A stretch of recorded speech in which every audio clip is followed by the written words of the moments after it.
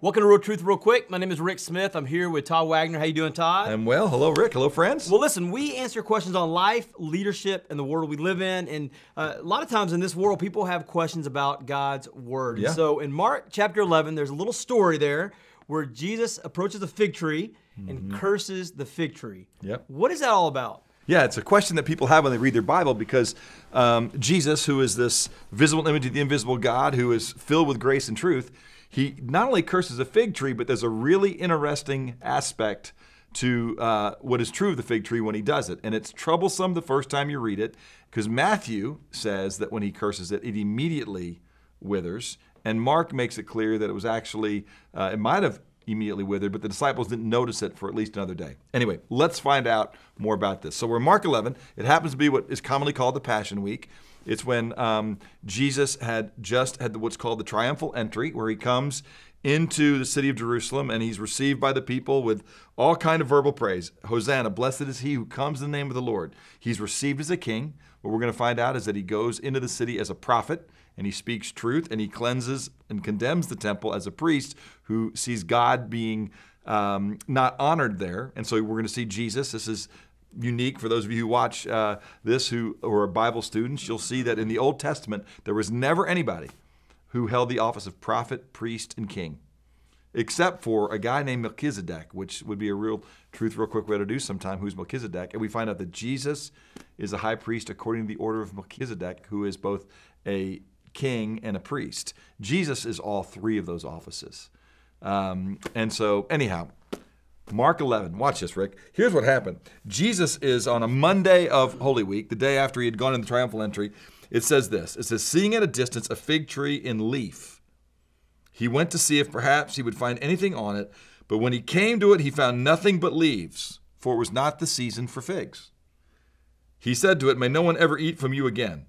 And it says that his disciples were listening. Now, it seems crazy that Jesus would curse a fig tree that didn't have figs on it when it wasn't the season for figs. Explain that to me. Here's how I will. Most of us are not arborists, okay? We don't study trees, and we don't do a lot of farming ourselves, and so we wouldn't understand this about fig trees. Fig trees throw off an early fruit. It's a little green bud about the size of an almond that people would go by and pick, and it wasn't the sweet, juicy fig that we now use to make Newtons. Fig Newtons, I guess.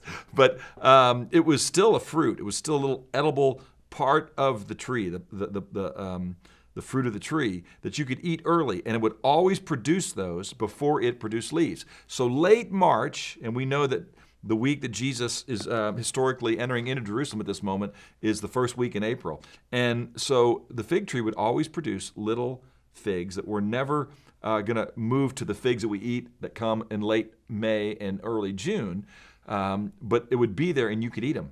And a lot of times a lot of poor people did, and during that time of year was a bit of sustenance. It would produce those little green figs about the size of an almond before it would produce leaves. If a tree had leaves and no little green figs, it was a tree that was giving all the appearance of being a useful tree when in fact it wasn't. Okay? It would never produce the figs we all look for in May or June if it didn't have the green figs before it gave leaves. What's interesting about this is that Jesus is using this as an example to say, what I don't like is people who give the appearance of godliness, all right, but deny the fruit of godliness. He goes into Jerusalem to the temple and he says, you guys have all this religious activity. There's still temple sacrifices going on. There are still people coming and bringing their offerings, but they are not worshiping God the way that they need to be worshiped. In fact, the leaders of the temple, we find out, are money changing and exploiting people. It's not a house of prayer for all nations. It's a house of exploitation of people, and it has dead ritual and dead religiosity, and he brings a cursing. It's really not a temple cleansing at this point. It's a temple condemnation. What Jesus is doing is teaching his disciples, said, listen, here's what's going to happen. The torch of representing me on earth is going to leave Israel as a people, and it's going to be given to you. The keys of the kingdom are going to be given to those who know who the hope of Israel and the hope of the world is. It's the Messiah. It's Jesus.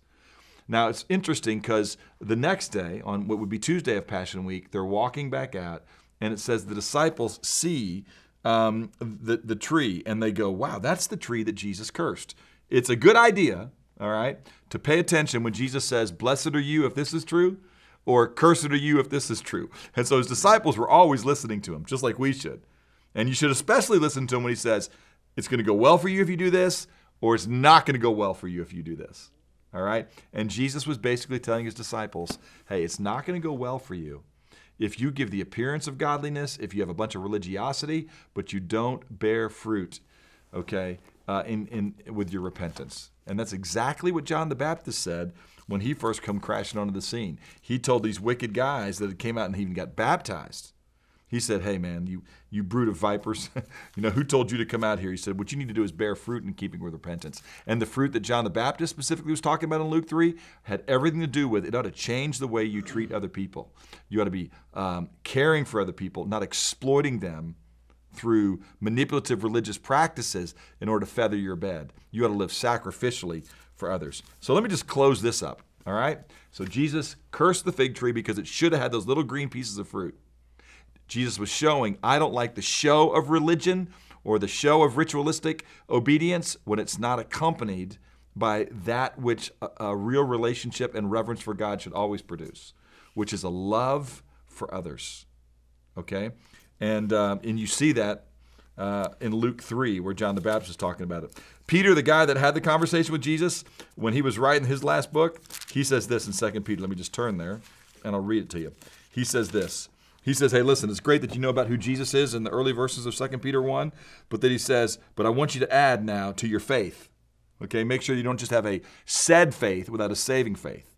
Because a saving faith, it says you should be diligent in your faith, and you should supply moral excellence, and in your moral excellence, knowledge, and in your knowledge, self-control, and in your self-control, perseverance, in your perseverance, godliness, and in your godliness, brotherly kindness, in your brotherly kindness, love. And he says this, if the Spirit is truly in you, and you are paying attention to it, and not just using it, religion, to manipulate and dominate others, it says, if these qualities are yours and are increasing, they render you neither useless or unfruitful in the true knowledge of our Lord Jesus Christ. He cursed the fig tree because it looked like a tree that should produce fruit, but it didn't.